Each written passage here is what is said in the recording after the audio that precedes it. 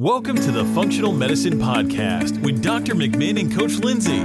We're coming to you from McMinn Clinic in Birmingham, Alabama, where Dr. McMinn is an integrative and functional MD, and Lindsay Matthews is a registered nurse and IIN certified health coach. In this podcast, we'll be discussing the latest information on a wide range of topics in the field of functional medicine, which looks for the root cause of disease, and integrative medicine, which incorporates both conventional and alternative therapies. Our overall goal is to help you be the best that you can be in mind, body, and spirit. The following discussion is for educational purposes only and is not intended to diagnose or treat any disease. Please do not apply any of this information without approval from your personal doctor. And now, on to the show with Dr. McMinn and Coach Lindsay.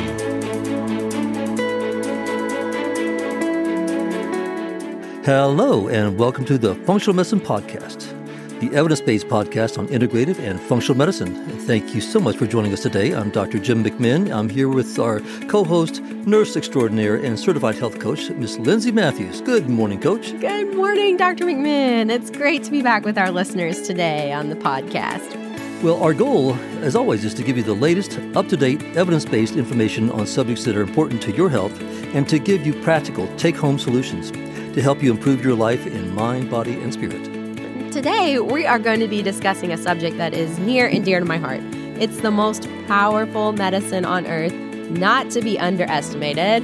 It is called lifestyle medicine. Yeah, Coach, I'm really excited about this one as well. I've been preaching this concept for many years, and to some degree, I actually try to walk the walk.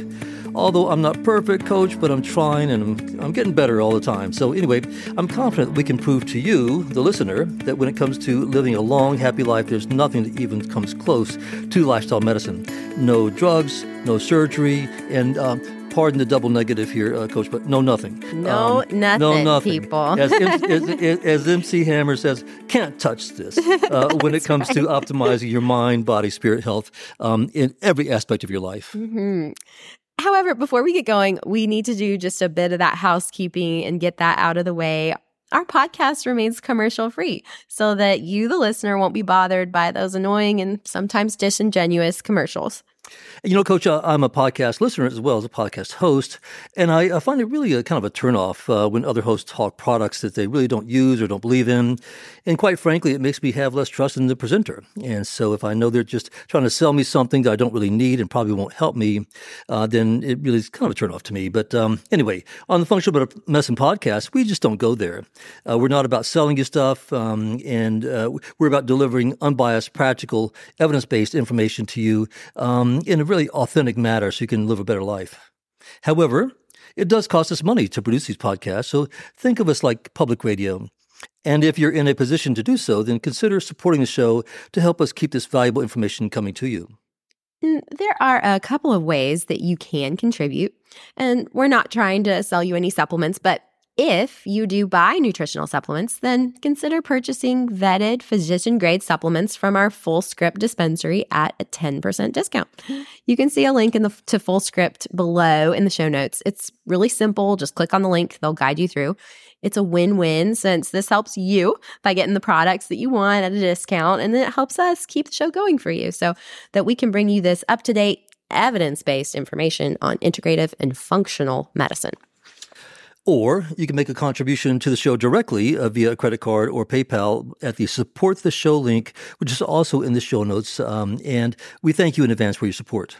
And don't forget to subscribe to the show. Hit those notifications buttons so that you'll be notified when episodes roll out. All right. And now, Coach, with all that housekeeping stuff out of the way, on to the show. So, Coach, let's start with what is lifestyle medicine? There's really no universally accepted definition of lifestyle medicine, so I'm going to make one up, Coach. I like it. Let's do it. I'm the host of the show. I can do whatever I want here. So, yes, sir. That's right. So, anyway, here's my definition. Lifestyle medicine is the evidence-based medical science pertaining to how you can live your life, what you do and what you don't do, in such a way as to improve your mind, body, spirit health, your longevity, and your happiness. How's that sound, Coach? I really like that. That actually sounds like healthcare. versus disease good. care. Yeah, there we go. Those daily habits that affect disease and vitality. So certainly there are many lifestyle factors that contribute to health outcomes. So some of those are out of our control. However, perhaps the number one factor that determines your health status is really the fundamental way that you live your life, which is for the most part in your control. So if you think about the primal lifestyle that we as humans lived for thousands of years, since the beginning of time on Earth as humans, we've gotten so far away from that in our modern world. Coach, that primal lifestyle is kind of interesting. We think about the primal diet, but you can take the bigger picture and call it primal lifestyle. Similarly, on a little bit, we're going to talk about the Mediterranean lifestyle. Right. So it's kind of interesting. Yes. But we evolved on this earth over time to move every day as we hunted and gathered. We ate a wide variety of whole foods, and we lived in socially connected, multi-generational families. We were at once with nature, with sunlight, with circadian rhythms, and with the rhythms of the earth. And that's what our mind bodies evolved over thousands of years to be a part of. Fast forward to today, in a relatively short period of time, we experienced really a bait and switch from the environment Dr. Mack just described to our junk food-laden diets, sedentary lifestyle, our work patterns like the swing shifts or unrelenting stress, social isolation. We're really very disconnected from nature and each other. And then add to that the toxic assault on our bodies from the food that we eat, the water we drink, the air we breathe, 24-hour stress. I mean. Yeah. So, coaches, the bottom line is we now live in a world that our bodies just were not designed for. It's kind of like putting diesel fuel into your jet-fueled racing car. The motor is destined to sputter and spurt and eventually conk out. Then that's kind of what's happening to our bodies. Right. Acute disease often comes from factors external to the body, such as trauma. However, chronic disease usually comes from normal processes inside our body. Processes like inflammation, oxidation, that often come from lifestyle factors like poor diet, sedentary lifestyle, lack of that restorative sleep, and then the impact of stress. Over time, these factors tend to wear down our natural buffering capacity, which protects us from disease. So eventually, it's those poor lifestyle choices that have a significant negative impact on our weakest links, and then we succumb to disease. It's interesting, Coach, how the same poor diet may result in heart disease for one patient because of his genetic weak link, but that same diet may result in arthritis for another patient because of her genetic weak link. Right, right. What is your weakest link? So to some degree, these diseases are our body's way of getting our attention. Our bodies are begging for relief from the everyday modern toxic lifestyles. They're crying out for help. If we will only listen, then we can prevent and sometimes treat the vast majority of chronic diseases that affect us. Our bodies want to be healthy, and they're generally built to be healthy. In many ways, they can even fix themselves if we would just stop pouring in the poison and just get out of the way and let our bodies heal the way they were designed to. As bizarre as it sounds, I've had some patients who said that their heart attack, for instance, was really the best thing that ever happened to them because it took something really catastrophic like that to get their attention and to make them clean up their lifestyle act, to change their diet, to reduce their stress, to get some exercise, and to lose weight. I personally, Coach, had a situation a few years ago where I had a couple of bouts of AFib, and it really caught my attention. And so I took a look around, and I did go to, you can never take AFib lightly. I definitely went to see my doctor and my cardiologist, but I really also turned to lifestyle medicine. I worked at getting better sleep. I actually, I didn't know it, Coach, but I had sleep apnea. I got tested for that, and I got treated for that. And I also really reduced my stress, mainly by learning to say no.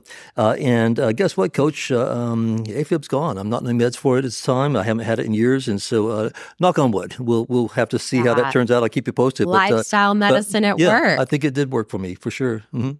So you may have never heard of lifestyle medicine, but unlike drugs and surgery and other common medical modalities, lifestyle medicine has been around since the dawn of time. When it comes right down to it, the way that you live your life, the choices you make on a daily basis, your actions and your inactions, they all add up to the most powerful, most efficient, most cost-effective medicine on earth by far. And yet it remains the best kept secret. They don't teach us about it in medical school, really, or even nursing school. All right, Coach, let's check into that now. Yeah, medical school, residency, Nada. You don't have a lifestyle medicine No, class? no. How about you, Coach, in nursing school? No such textbook. Yeah. No, just kind of at the end of the chapter, there might be a nice little box of encourage your patients to exercise, but it's an afterthought. Yeah, for real. Here's another example. Sit in the doctor's office and watch the parade of drug reps who come through and often serve lunch to the entire staff. And I promise you'll never see a lifestyle rep pushing more Brussels sprouts or veggies in your doctor's office. For sure. Or, see that ad in the New England Journal of Medicine recommending better social relationships or more exercise. I'd love to see that. My sister one time worked for a neurologist, and she said that every single day, lunch was served to the entire staff by drug reps. Doctors sometimes deny that influences their choices. That's I won't use the full word, but I'll use the initials, BS. It does influence your choices. And I think we all have to just be honest about that. But for some reason, we seem to be infatuated with modern technology, drugs, the surgery, and quick fixes. And let me also say, I'm not anti-drug, Coach. I want to be clear about that. There's a time and a place for drugs. And if you have that hot appendix, sometimes you need surgery. I'm not anti those. But unfortunately, we have largely forgotten about lifestyle medicine. And as you know, Coach, I was an ER doctor for about 20 years of my career. And I remember sometimes I'd look out at this sea of people in the ER who were sick, miserable, in some cases were dying. And I was thinking that most of them did not have to be this way. Right. If they had just made healthier choices, they would not be in the ER. And I think some of the patients, as I look back on that stand out to me the most, Coach, were the previous smokers who came in with exacerbations of COPD. Their lungs were just wiped out from the smoking, completely wiped out. You get an X-ray and there's basically very little lung tissue. And these people were gasping for air and they were so miserable. And it just broke my heart because I knew that this was 100% preventable if they had just stopped smoking. I mean, that's profound. It's profound. And the good news is it's never too late to stop smoking because you can get healing within really weeks.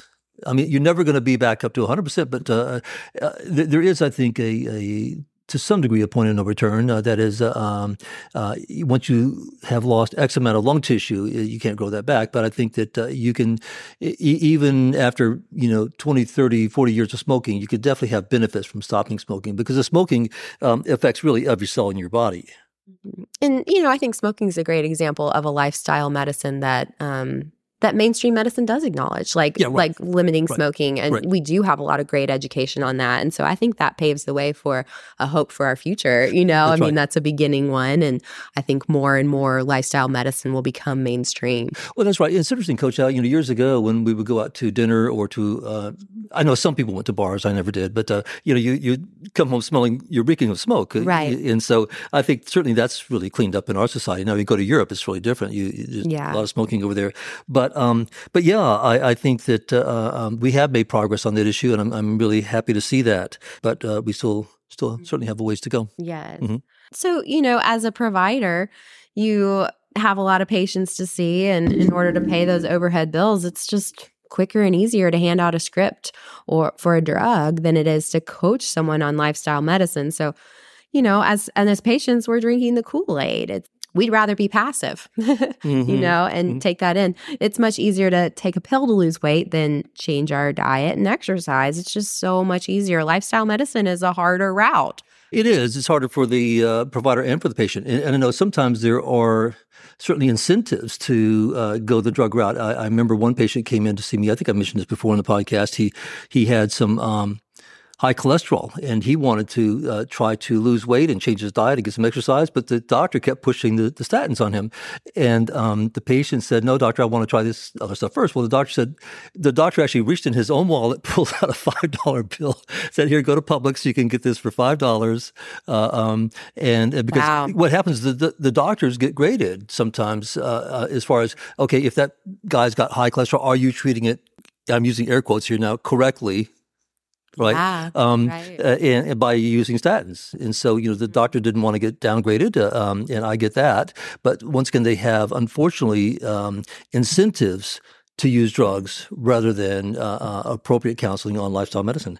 And I get it. Sometimes there are people who are just not going to do the lifestyle, but give people a chance. Some people are willing to. They just need awareness and information and motivation and counseling and coaching and some accountability, right? And they can do it.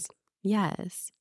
What people don't realize also, Coach, is unlike the pill, say, for instance, for that cholesterol, the exercise is not only going to help you with that particular problem, but it's going to help you with heart disease, diabetes, mood, gut health, brain health, bone health. Is going to really affect just about every organ and cell in your body. And in fact, exercise generally affects gene expression, Coach. Isn't that amazing? Yes. For instance, if you have a genetic risk for cancer, exercise may help you prevent that in your lifetime. And there's just no drug out there, Coach, that can do for you what that exercise and lifestyle medicine could do. No, I'm imagining the commercial for that, the parallel to the drug commercials. Yes. Like at the end, you get they increase your risk of blah, blah, blah, blah. So lifestyle medicine may increase your vitality and decrease your risk of diabetes and, now less cancer down the road. Now, for the guys, and you tell them that it will improve your libido and erectile function. They'll all start exercising, won't they? Let's have some different commercials here.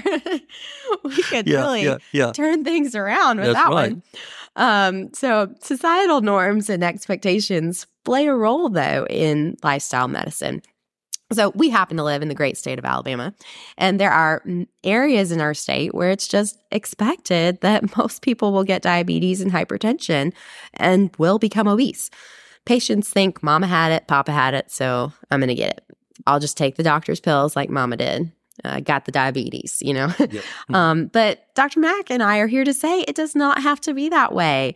If we can change our mindset as individuals and as a society, we can radically improve the quality of our lives. We can live longer, we can live better, and kiss many of those major medical problems goodbye. We don't have to live in fear of the future. You don't have to be obese. You don't have to have diabetes just because your family members did.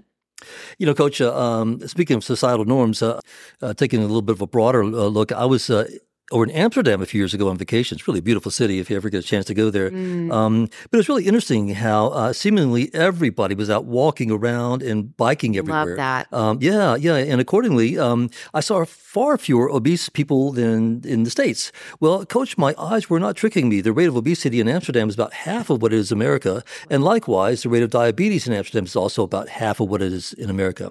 Another example, I was up in New York recently, and it seems to be a really great walking city, whereas in Los Angeles, you have to drive everywhere you go. Accordingly, once again, we see the rates of obesity in New York are much lower than LA and dropping, and the rates of obesity in LA are higher and are rising.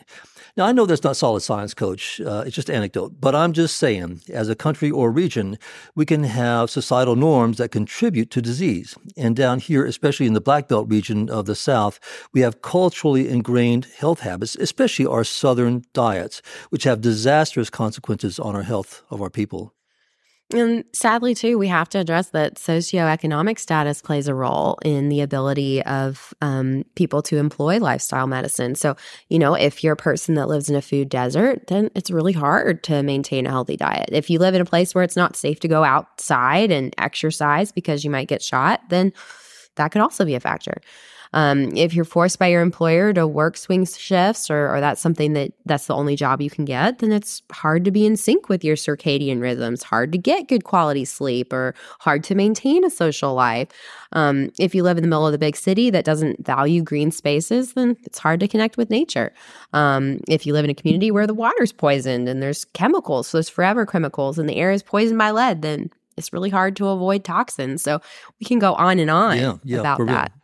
Coach, one study I reviewed showed that individuals with disadvantaged socioeconomic status and unhealthy lifestyles had the highest risk for mortality and cardiovascular disease, which highlights the importance of lifestyle modifications in reducing disease, especially those of low socioeconomic status.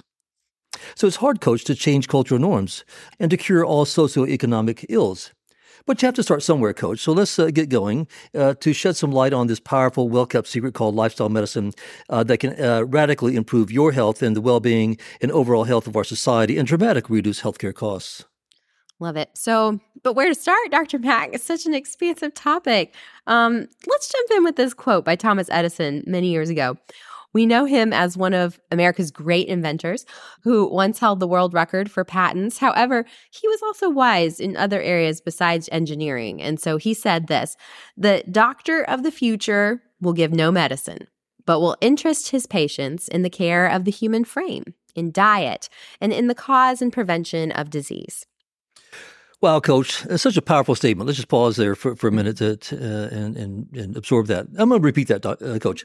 The doctor of the future will give no medicine, but will interest his patients in the care of the human frame in diet and in the cause and prevention of disease. Coach, we could just stop right there. That kind of says it all in the podcast. Yeah. But you know me, Coach. I've got to get into the weeds and wallow around in it for a bit, right? So anyway, we're going to try to break it down for you and show you some of the evidence as to why this is so important for you and give you some practical take-home tips so you can start today to move your health in the right direction. And by the way, let me apologize that this is another sort of long podcast. Please feel free to break it up into multiple sessions. There's just a lot to talk about here. It's just not a simple subject. And in the Functional Medicine Podcast, we always want to be thorough. So please bear with us. We'll always try not to waste your time with too much banter and by going off track on some irrelevant tangents. Also, one thing you might want to do is to get a visual of this issue. You can just go to my website, which is mcminnmd.com/pyramid, and you can see my pyramid of wellness. And you can even print that off, and I had some patients who actually put it on the fridge as a reminder every day of the fundamentals of good health that you need to be paying attention to in order to optimize your own health. My mom certainly has it on her fridge. Oh, isn't that nice? Well, my sister does too, so it's kind of cool. Yeah. So even though we're living longer these days, we're also living with even more chronic diseases such as arthritis, metabolic disease, dementia, and the list goes on. These diseases can result in a poor quality of life and sometimes just being miserable. I read a statistic, Dr. McMinn, that estimated up to 70% of modern health problems have lifestyle-based causes. I'm not surprised. 70%. That's amazing, Yeah. Lindsay. And these lifestyle-related chronic diseases also result in up-teen billions of dollars on our healthcare. How many billions? Up-teen billions. Umpteen, that's right. That's right. A Google Infinity Plus. There we go. Which will eventually overwhelm our healthcare system. I mean, we're laughing about that, but it's scary. It really is. Honestly. It really is. I mean, in a way, we just can't go on like this. It's going to send us to the poorhouse just to taking care of people. But consider, Coach, that like 6 out of 10 Americans are dealing with a chronic disease. Also, the major cause of mortality in America is heart disease, cancer, diabetes, and dementia, all of which are directly related to lifestyle medicine. Another, for instance, a professor at Harvard looked at the effect of the Mediterranean lifestyle on mortality and Was cancer. it the Mediterranean diet, Coach? Mediterranean lifestyle. Oh, there we go. And so the effect of that lifestyle on mortality and cancer. The lifestyle is the diet plus regular exercise, like walking and socialization. So he found that such a lifestyle is associated with a 29% lower risk of all-cause mortality. Wow. And 28% lower risk for cancer. Wow, huge. Yeah, big. So let's take a look at some other diseases. Arthritis seems to be omnipresent in our older folks. That includes me, Coach. But we see that the incidence of osteoarthritis is increasing, and according to a recent article in the journal Lancet Rheumatology, osteoarthritis is expected to impact nearly 1 billion people by 2050. Wow, Coach, let me repeat that. That's a billion with a B, not million, but billion. And the science is very clear. Osteoarthritis is directly related to lifestyle, especially diet, obesity, and inactivity. So working on those things, those 3 things I mentioned, diet, obesity, and inactivity, can have a huge impact on prevention and treatment of arthritis. And by the way, there's a great book on this subject that you might want to check out called Healing Arthritis by Dr. Bloom, Susan Bloom, MD. I actually made a page on the website. It's called mcminnmd.com/references, where you can see that book and lots of other books that I have read over the years and feel that might be worth your time to take a look at. Excellent. It's great to have a vetted I kind of list. broke it down by subject in alphabetical order, so it's really simple. Beautiful. So let's turn to another major cause of morbidity and mortality. About 37 million Americans have type 2 diabetes. Again, the science is very clear on this one. This is directly related to lifestyle medicine. So there's an interesting prospective study published in the prestigious New England Journal of Medicine called the Diabetes Prevention Program. And it looked at the effect of lifestyle medicine on diabetes. They took a bunch of people with documented prediabetes. They divided them into 3 groups, a placebo group, the metformin group, which is the most popular diabetes drug, and lifestyle medicine group. So The lifestyle group only had to do two things. They were counseled to lose 7% of their body weight and get regular exercise, mainly walking. Then they were monitored, and they monitored these folks for about 4 years. So at the end of those 4 years, the metformin group reduced the percent of patients who progressed to full diabetes by 31% compared to placebo. And that's impressive.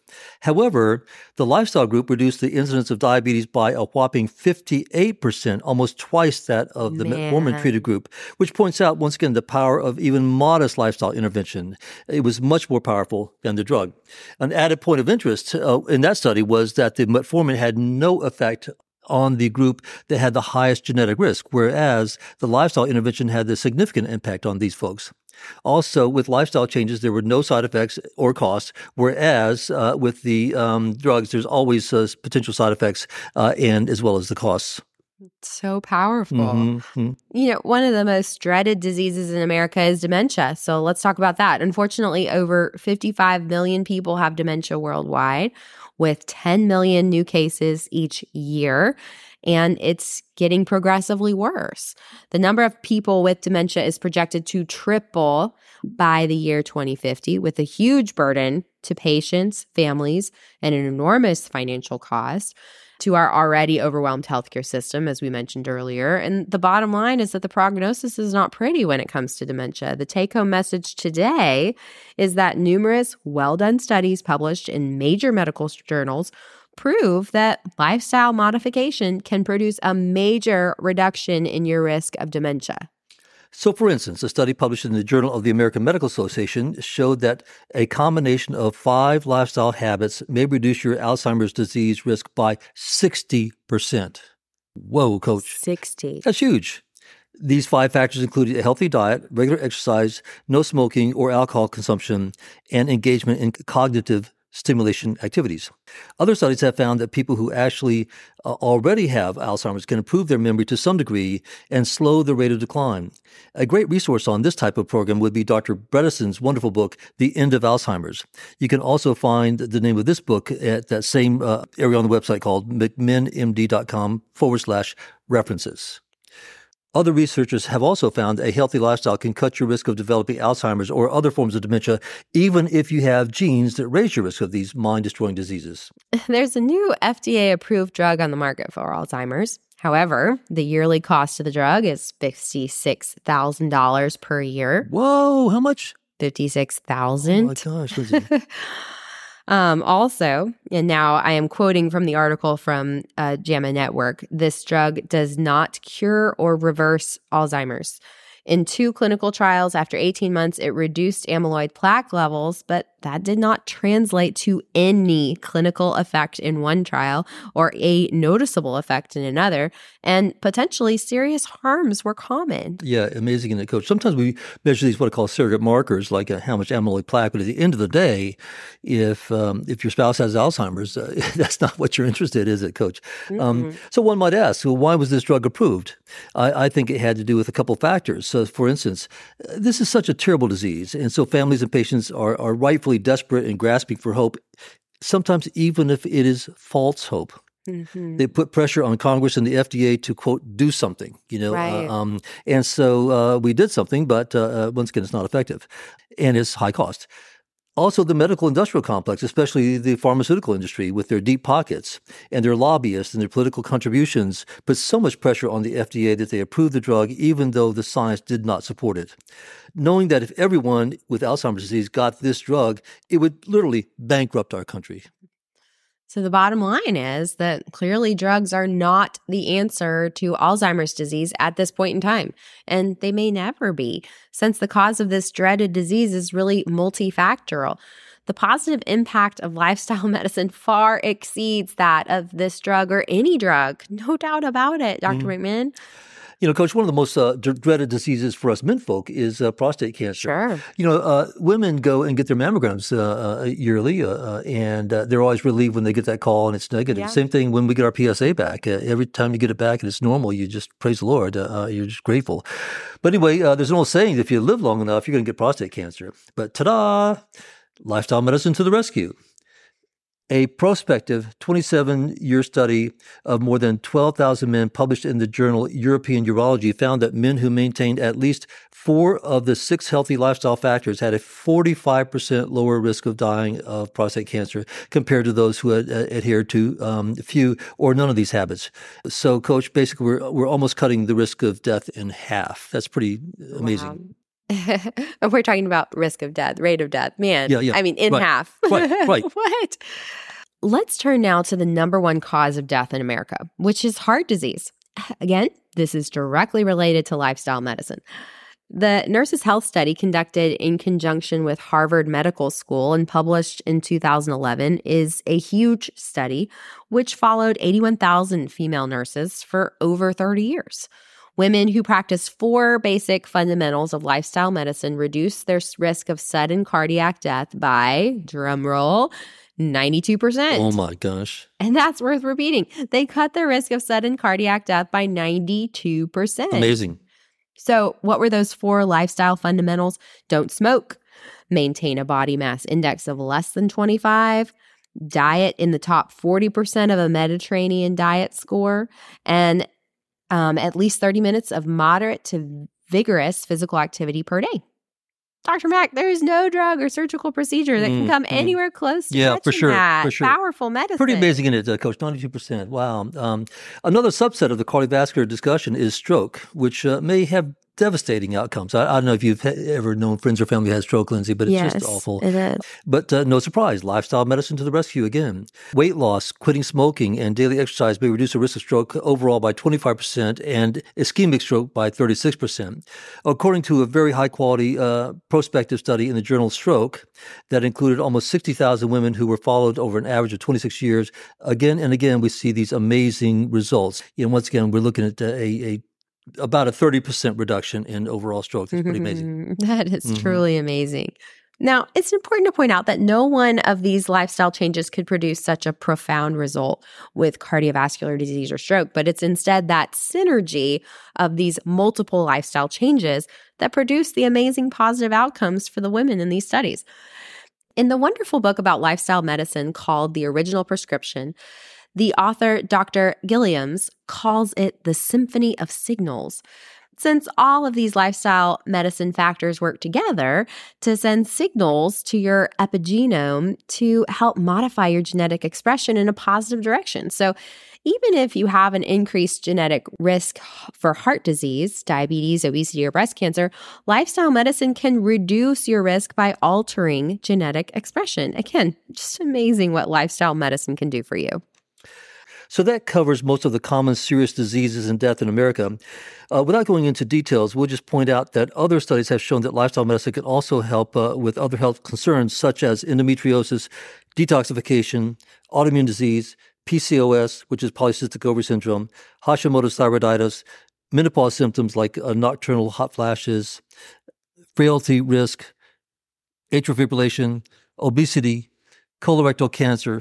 Got to take a deep breath here, Coach. This goes on and on. I know. Blood pressure, obstetrical outcomes, acne, menstrual pain, fertility, cholesterol, gut health, IBS, hidradenitis suppurativa, chronic fatigue, fibromyalgia, better libido, better erectile function, healthier microbiome, improved immune function, better menstrual regularity, reduced PMS, reduced osteoporosis with a reduction in hip fractures, significant reductions in GERD, which is gastroesophageal reflux disease, also known as heartburn, and better executive function in the brain. Now, Coach, I have personally reviewed studies on the improvement of all these conditions with lifestyle medicine. However, due to time constraints, we're not going to go into all those. I'm just going to have to ask you all to trust us on this, that I've taken a look at that, and I think that all that's verified, that lifestyle medicine can help with all those diseases. Amazing. In addition to the 4 lifestyle areas that we mentioned in the Nurses' Health Study, other lifestyle medicine factors that can improve health include stress reduction, restorative sleep, avoiding environmental toxins, adequate hydration, limited alcohol, avoiding recreational drugs, socialization, having that strong sense of community, loving relationships, spending time with friends and family, making time for fun and pleasure, remaining sexually active if that works in your life, maintaining good hygiene, including dental hygiene, connecting with nature, getting some direct sunlight, having a sense of purpose in life, living mindfully, having some sort of mind-body practice like meditation, or consider a regular sauna practice. And we'll put that list on the website for you so you can find it at mcminnmd.com/lifestyle. And there are a few things that are not usually found in traditional lists of lifestyle medicine factors, but which also fit our definitions. For instance, just things like being smart about engaging in high-risk activities. So, for instance, wear a seatbelt. And if you ride a bike or a motorcycle, then wear a helmet. A seatbelt or a helmet could mean the difference between life and death or long-term disability. Agreed. Just as you can exercise your muscle, you can also exercise your brain by continuing to learn and to challenge yourself. For instance, pick up a new musical instrument, learn a new language. There are even some brain training programs such as Brain HQ, which have some pretty good science behind them as far as dementia prevention. So check that out. Now, Coach, we've mentioned all of the lifestyle factors that we can think of, but don't freak out and feel overwhelmed and think you have to do all these. As a Nurses' Health Study and some of the other high-quality studies point out, even if you just do 3 or 4 of them, such as diet, exercise, and socialization, then this can have a hugely beneficial impact on your health. Also consider that it's not just about what you do, but like exercise and healthy diet. It's also about what you don't do, like smoking, getting addicted to drugs, drinking excess alcohol. Now, Coach, I struggled with this issue as to whether or not to mention it in our podcast. It's about gun violence in our society, but I think it does fit the definition. In a country where children and teens are more likely to die from gun violence than from any other cause, I just can't ignore this and still claim to be thorough and authentic on this issue. I do remember a few years ago here in Birmingham, one of our trauma surgeons down at UAB made a statement about gun violence after a mass shooting tragedy, and some of the gun advocates told him to shut up and stay in his lane. He rightfully made the point that as physicians and healers, especially as a trauma surgeon who sees the carnage caused by gun violence, then we in the medical community can no longer sit silently on the sidelines. It's our duty to speak up on this issue. All of us can reduce pain and suffering and death and disability by being a force for positive change when it comes to gun violence, education, and policy. Now, I'm not going to try to solve this problem today on the podcast. However, I would like to just raise the awareness as it is a major public health issue. And as we talk about lifestyle medicine, I would encourage each of you to think about your own role in this. How can you modify your risks? Let's face it, most people who have guns in the home are much more likely to die from suicide or homicide by firearms than people without guns in the home. Also, how can you contribute to bringing about common sense compromise and reform to mitigate risk in our society so that once again, someday, Coach, we can go to our churches, our movie theaters, our malls, our grocery stores, our nightclubs, and send our kids to school without the very real fear of being mowed down by some lunatic with a military assault rifle with a high-capacity magazine. All right, Coach, I had to say it, and I've said it, and I'll shut up now. But it's my podcast, and once again, as a doctor, I need to just speak on this issue because it certainly is causing a lot of pain and suffering and death in this society. I love your heart and your sincerity for your patients, Dr. McMinn, and your sincerity in that. So now that we've discussed the impact of lifestyle medicine on the major causes of death and disease in America and have imparted a thorough list of the many components of lifestyle medicine, let's move on to a more in-depth look at some of the major essentials of lifestyle medicine. We'll start with one that is perhaps the most important of all, and that is diet. So here's another quote for you listeners. The father of medicine, Hippocrates, about 2,000 years ago, once said, "Let food be thy medicine, and medicine be thy food." And he sure was ahead of his time. Wasn't he? Yeah. And Coach, we've talked about this a lot on the podcast. Especially podcast number 10. We did that one with our good friend, amazing functional nutritionist Rachel Olson. And so for detailed information on nutrition, please check out podcast number 10. And we won't go into details and repeat the whole spiel. However, since this is so important, let's just talk about a few of the fundamentals. So we have admitted that this is a very controversial subject. There are experts, gurus, and talking heads who tout various types of one-size-fits-all diet, and all the way on the spectrum from a vegan diet to a carnivore diet. However, our view is that there is no perfect diet that everybody should follow, and that the diet has to be tailored for each individual at that particular time in his or her life based on his specific needs and goals. However, I do think there are some fundamental principles that most folks can agree on. And in our view, it starts with whole food. If you just really focus on those two words for your diet, I think you'll go a long way with that. Not processed food, but whole food. Also, I tend to lean towards what I call a plant-centered diet. And I think for most people, although as we talked about last time, some people like Lindsay's beloved hubby, Tyler, do better with more of a carnivore type diet. And that's fine. That works for him. However, if we could just pick one diet that has the most complementary science, it would probably be the Mediterranean type diet. According to an article from Mayo Clinic, this diet won the award for the best overall diet for 5 years in a row. And according to Mayo, adhering to the Mediterranean diet results in lower risk of heart disease, lower risk of strokes, improved brain and gut health, and reduced cancer risk. Other authors also claim that the Mediterranean diet results in less Alzheimer's, increased weight loss, decreased type 2 diabetes, reduced systemic inflammation, and overall improved longevity. In one study called the Pre-Dimed Study, which included thousands of people with diabetes and other cardiovascular risk factors, the Mediterranean diet reduced the rates of strokes by a whopping 30%. And in the Nurses' Health Study with thousands of women, the women who followed the Mediterranean diet were 46% more likely to age gracefully, meaning that they got to the age 70 without chronic disease. No type 2 diabetes, no kidney disease, no lung disease, no Parkinson's, and no mental health decline or decline in their physical function. So those are pretty impressive results by just changing the diet to the Mediterranean diet. Sure is. So what are the cornerstones of the Mediterranean diet? Well, these include eat more vegetables, make those sort of the hero of your dish, and beans would also be helpful. Enjoy fish and seafood twice a week, especially the oily fish like salmon, mackerel, and sardines. Eat some dairy, but not an emphasis on dairy, and this would include maybe Greek yogurt and some small amounts of cheese. Switch to a whole grain diet. Skip the whites and the refined grains. Instead, choose barley, brown rice, and oats. Include lots of fresh fruit. Eat it as a snack. Enjoy it for dessert. Let extra virgin olive oil become your go-to oil. Seek out healthy fats such as avocados, nuts, and seeds. Flavor your food with herbs and spices and use less salt. And save the sugary desserts for special occasions. And by the way, Coach, there are tons of great cookbooks on the Mediterranean diet as well. Yes. My stomach's growling over here with you reading that list. So while there is an active debate as to what good foods are, there's broad agreement as to what the Franken foods are, the UFOs, unidentified food objects, as I like to call them. So some of those culprits include processed sugar, high fructose corn syrup, refined flour, and vegetable oils, trans fats, processed meats, and other ultra-processed foods. Also, minimize those breakfast cereals, snacks, condiments, juices, sodas, fried foods, and candies. Shop that periphery of your grocery store. Go for the whole food. You know, Coach, when you eat, you're not just feeding your appetite, you're feeding your microbiome, you're feeding your gut, you're feeding your cells. So I consider really diet to be the most important step in lifestyle medicine.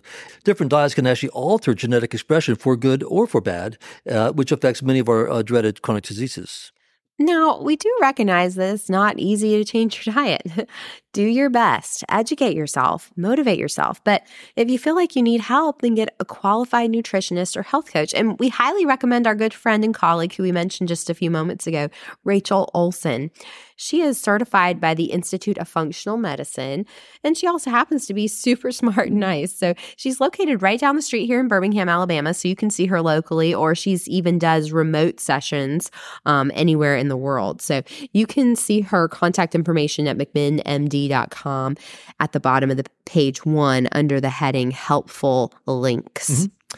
Yeah, the conversation about diet and nutrition segues nicely into a brief discussion about the obesity epidemic.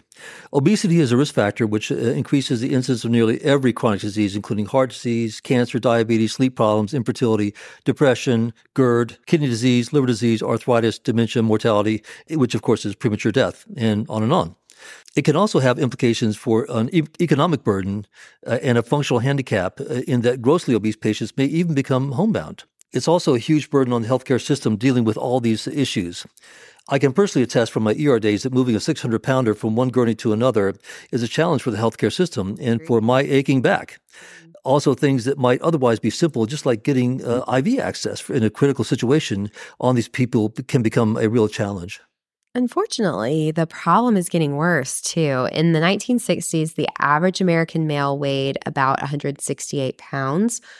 These days, the average American male is pushing 200 and has a waist circumference of over 40 inches, and that's undeniably obese.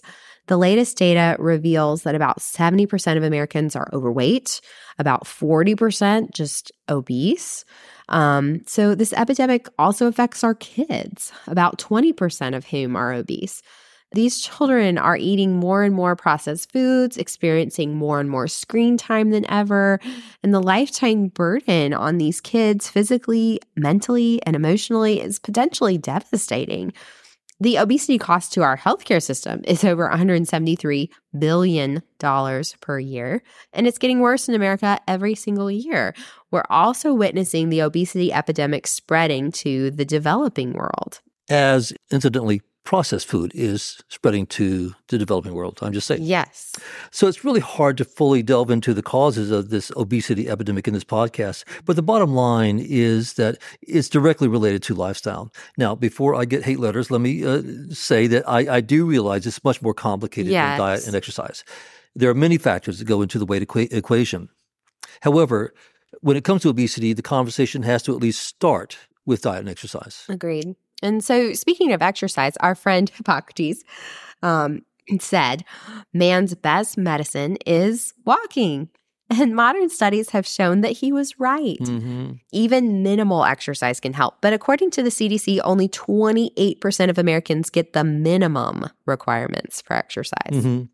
It doesn't really take that much to have an impact. You don't have to join a gym or go out and buy a bunch of expensive equipment.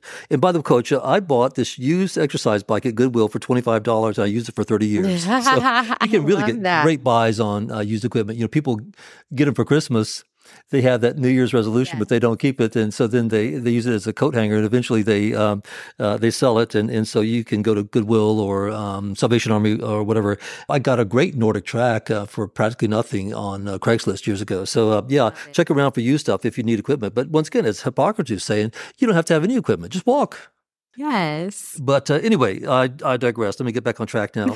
According to a prospective study published in the journal Lancet, even as little as 15 minutes a day of exercise had a 14% reduction in all-cause mortality. These people who got minimal exercise lived on the average 3 years longer than the non-exercisers, and this held true even for people who already had heart disease. We see similar results in many other studies, including the huge nurses' health study that we've mentioned earlier. The nurses experienced increasing risk reduction with more exercise. For instance, people who exercised 3.5 hours per week, averaging out to 30 minutes a day, had a 28% reduction in coronary heart disease. So if you're thinking about getting exercise, which we would encourage, check with your doctor first to make sure you're healthy enough to get exercise. And if you're not in good shape, then start slow and listen to your body and work your way up gradually. But the bottom line in my motto is no excuses. Mm-hmm. As Nike says, just do it. At my age, certainly there's exercises I would like to do, but just can't do anymore. For instance, I loved playing tennis for about 40 years, but after major shoulder surgery, I just can't go back there. I tried, but it just didn't work. And I do miss it, but instead I try to focus on what I can do. So for instance, Coach, I had people all the time say, Doctor, I can't exercise because I got a bad knee. Well, go swimming, right? Yeah. You can always find something you can do. We just have to kind of work around our limitations. Yes. And so what are the areas that we should focus on when it comes to exercise? Well, we've got cardio, strength, flexibility, and balance. Mix it up. If you don't know what to do, then consider getting a trainer, get some classes. There's just way too many resources out there to, like you said, take that no excuses approach. Start with something simple. Consider taking a walk after eating a meal to reduce that post-meal glucose response. Just start.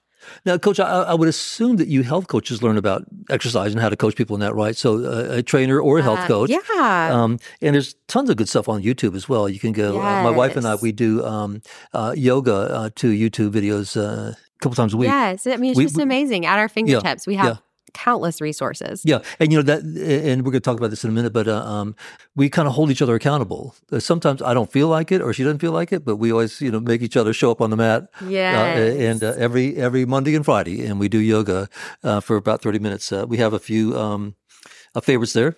You used to do goat yoga, didn't you, Coach? Yes. Yeah. We had some sweet friends at a farm, and the goats were running around, and also it ended up being chickens too. So chicken yoga. Never heard of that one. That was pretty exciting. Yes. Yeah, that's funny. That's funny. Well, unfortunately, the percentage of sedentary occupations have skyrocketed in our lifetime, and children are especially vulnerable to sedentary time due to the ever-present temptation of various forms of screen time.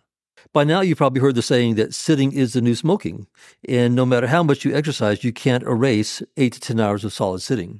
In a large prospective study published in the Archives of Internal Medicine, death by any cause grew proportionally with the increasing number of daily hours spent sitting. Interestingly, the relationship was independent of sex, body mass index, which is weight, or even total physical activity level.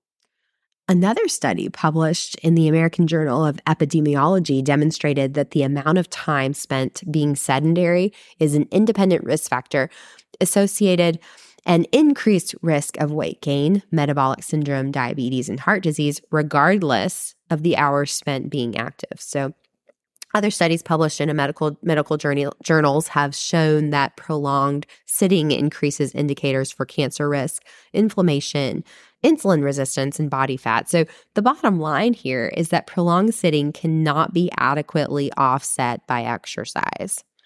So time watching TV and playing video games has become by far the number one sedentary leisure activity of Americans these days. One well-done study demonstrated that a sedentary lifestyle ranks only behind smoking and obesity as key contributors to death from 9 major chronic diseases, including heart disease, stroke, and cancer. Sedentary lifestyles are estimated to account for approximately 23% of all deaths due to chronic diseases. So, helpful hints to break the sitting up. Set your phone up for every 30 minutes to 1 hour to get up and stretch or walk around. So just have that alarm going. If you are on a long plane trip, then get up and stretch now and then. If you're on a road trip, stop and go to the rest stop, stretch, walk around. Consider getting a standing desk or a treadmill desk like Dr. McMinn used to have in your office. I did, there. yeah. You can actually get a bicycle desk on Amazon for about $250 to $500, depending the model. They've also got those under-the-desk bike pedaler exercisers on Amazon for about $50 to $100. So another one is just between chapters of a book. If you're sitting down, stretch, walk around, do some quick yoga. Also, when you're listening to this podcast, just put the earphones in and go for a walk. So anyway, another major lifestyle factor is socialization. A study from over 309,000 people quoted by the Harvard School of Public Health found that a lack of strong relationships increases the risk of premature death from all causes by 50%. Coach, man, I was blown away when I saw that. I just couldn't believe it. But once again, it's straight from Harvard, so you got to take it seriously. This was a greater risk than obesity, than lack of physical exercise, and roughly comparable to smoking 15 cigarettes a day. Whoa. So do what you can to stay socially active. Yeah. Spend time with family and friends, join clubs, maintain interest in hobbies that connect you with people, and get to know your neighbors, contribute to your community, volunteer, and bottom line, do whatever you can do to mix it up with people. Yes. And the more you do it, the easier it becomes. Mm-hmm, I think sometimes when you get disconnected from people, there's a little bit of inertia energy that you have to start. Right. But once you get back connected with people, it starts to carry itself. So the last lifestyle factor that we'll dive into here is stress. Chronic stress severs your nerve synaptic connections in the brain, causes cells to die and parts of the brain to atrophy and shrink. It can lead to anxiety, depression, high blood pressure, heart problems, memory loss, hormone alterations, poor immune function, fatigue, insomnia, headaches, gut problems. It even alters your gut microbiome simply by you just dealing with chronic stress. Coach, I think a lot of doctors realize it's a big deal, but I think it's kind of a cop-out. They just tell their patients to go home and reduce stress, but they don't really tell them how to reduce stress. This is a huge and important subject, and I put a lot of thought into this. I put together something called the Stress Management Plan and the Stress Toolbox. But for now, due to time constraints, we'll have to simply advise you to put together your own plan and maintain a customized stress management program. But I promise to circle back around to this soon and put together a podcast specifically focused on stress reduction. Mm-hmm. And listeners, do check that out. I think it's like, I think about as I'm parenting a toddler, when I tell her calm down, that never helps. Yeah. And the same is true with like the doctors, just quit stressing out. Yeah. That never helps anybody. Yeah. But we have to change to what is constructive. Let's take some deep breaths. Let's look at the toolbox. Let's find some things that we can actively do, because just calm down. Just don't stress. It doesn't work for anybody. And we can all acknowledge that it's a problem, but how many of us are dealing with it? Earlier I referred to that with my AFib issue, and I had to really take an inventory of my life and what I was doing and not doing. And so I had to learn to say no and take some things off my list. It was just too much. Right. Too much. So I had to kind of scale back. And a stress reduction plan for you, Lindsay, is not the same as for me. And I think we all have to take inventory of our own life. But I'm going to come back to that very soon. And we're going to do a whole podcast on stress reduction. I look forward to that. But you know what, Coach, I have to say it's going to be a long one too. It probably will be. It's not simple, is it? It's just not simple. It's not. It's not. But I'll have a couple good handouts for you. I'm really proud of what I put together there, the stress plan and the stress toolbox. So that you'll enjoy those. I think that's I'll put them on when we do the podcast, I'll put them on the website for you. So we've given you lots of information and hopefully some take-home concepts here that you can use to improve your own lifestyle in order to get McMinn optimized and live a longer and healthier life. So above here, we've listed all of the lifestyle medicine components that we can think of, but in summary, and just to kind of simplify it and bring it back, here are the ones that we consider to be the 6 pillars of lifestyle medicine. Number 1, nutrition. And again, focus on the 2 words, whole foods. Number 2, physical activity. And let me pause there. So I had a friend who lost 40 pounds, and I asked her, how'd you do it? She said, I eat whole foods. If it doesn't swim, fly, run, jump, or grow on this earth, I don't eat it. If it comes in a box, I don't eat it. That was pretty impressive. Just whole foods. And she felt better. She's healthier. So I'm just saying, it works. Sure does. So number 1, nutrition. Number 2, physical activity, both in terms of exercise and then avoiding prolonged sitting. Number 3, stress management. Number 4, avoid those risky substances like tobacco, addictive drugs, toxins, and just limited amounts of alcohol. Number 5, restorative sleep. And then 6, social connectedness. Mm-hmm. Yeah, we've thrown a lot at you today, but don't feel overwhelmed. You don't have to do all these at once, and take your time to digest this and then get to work and making small changes that you can sustain. Put together your plan. Just pick a few of these lifestyle factors to focus on, and then put your plan into action. It doesn't do any good if you have a plan, but there's no action. Be accountable and stick to it. Remember, you're in this for the long haul. That's why they call it lifestyle. It's for your life, right? All your life, not just a flash in the pan. Consider getting a workout buddy or a weight loss friend or joining a class at the local Y or whatever, and hold each other accountable. Also, especially to get started, consider working with a health coach. I'm a big fan of coaches, and they can truly be life-altering in a positive way. However, if you fall off the program, don't beat yourself up. Just realize that it's difficult to change the way that you live your life and forgive yourself. Brush yourself back up. Get back on the program. Remember, the studies have shown that just a few simple changes can make dramatic improvements. So don't give up. This is way too important. It is best to start lifestyle measures as early in life as possible, but it's never too late. And for some people, there may be some things you can't do, so focus on the things you can. For instance, no matter how old you are, quit smoking, and that can have major benefits even in the short term, no matter how old you are. Well, Dr. Mack, I think that we've covered this topic about as thoroughly as we can for now. So that will about do it for this episode of the Functional Medicine Podcast. Thanks for joining us, listeners. We hope that we were able to share something with you and that you found it helpful. And don't forget to check us out at McMinnMD.com. Also, please help the podcast grow by telling your friends and family about us. And please take a moment to rate us on iTunes. These reviews can really make a difference for us. And by the way, we've had some feedback from some folks that it can be difficult to actually do the reviews. So we have dedicated a page on the website to explain to you exactly how to do this on your iPhone step by step. So you can find that at McMinnMD.com/reviews. A quick comment there, Lindsay. I did have that in the footnotes, but they only give you limited number of letters in the footnotes. So I'm going to take that out of the footnotes and put that into the webpage that you described. And so that will be a lot better for everybody. If you do want to reach out to me by email, you can do so at drmcminn@yahoo.com. You can also find me on Facebook at facebook.com/McMinnMD. You can learn more about Lindsay and me at McMinnMD.buzzsprout.com. And I'll have all these links for you at the bottom of page 1, the homepage at the website, McMinnMD.com. And now, Coach Lindsay, can you leave us with a final Coach Lindsay pearl of wisdom? Oh, thanks, Dr. Mac. I think at this point, we've built a great case for lifestyle medicine. And so just stepping back, lifestyle medicine versus conventional medicine, lifestyle is looking at that root cause with lifestyle focuses. Conventional medicine is a lot of times mitigating risk factors and disease management. But really in lifestyle medicine, we're asking the patient, to take an active, responsible role. And so we're always kind of looking at more of a long-term look. And so because it requires that active role and because it requires your responsibility, I think one of the keys to lifestyle medicine being successful is motivation. So it's worthwhile then to ask, what will keep you motivated? Right. And I think understanding your motivation is almost just as important as what goals and what things you're changing with your lifestyle. Yeah, Coach, I think the number one blessing in your life is your health, and you just got to take care of it. And I think we put together a case, I attempted to, that this is overwhelming.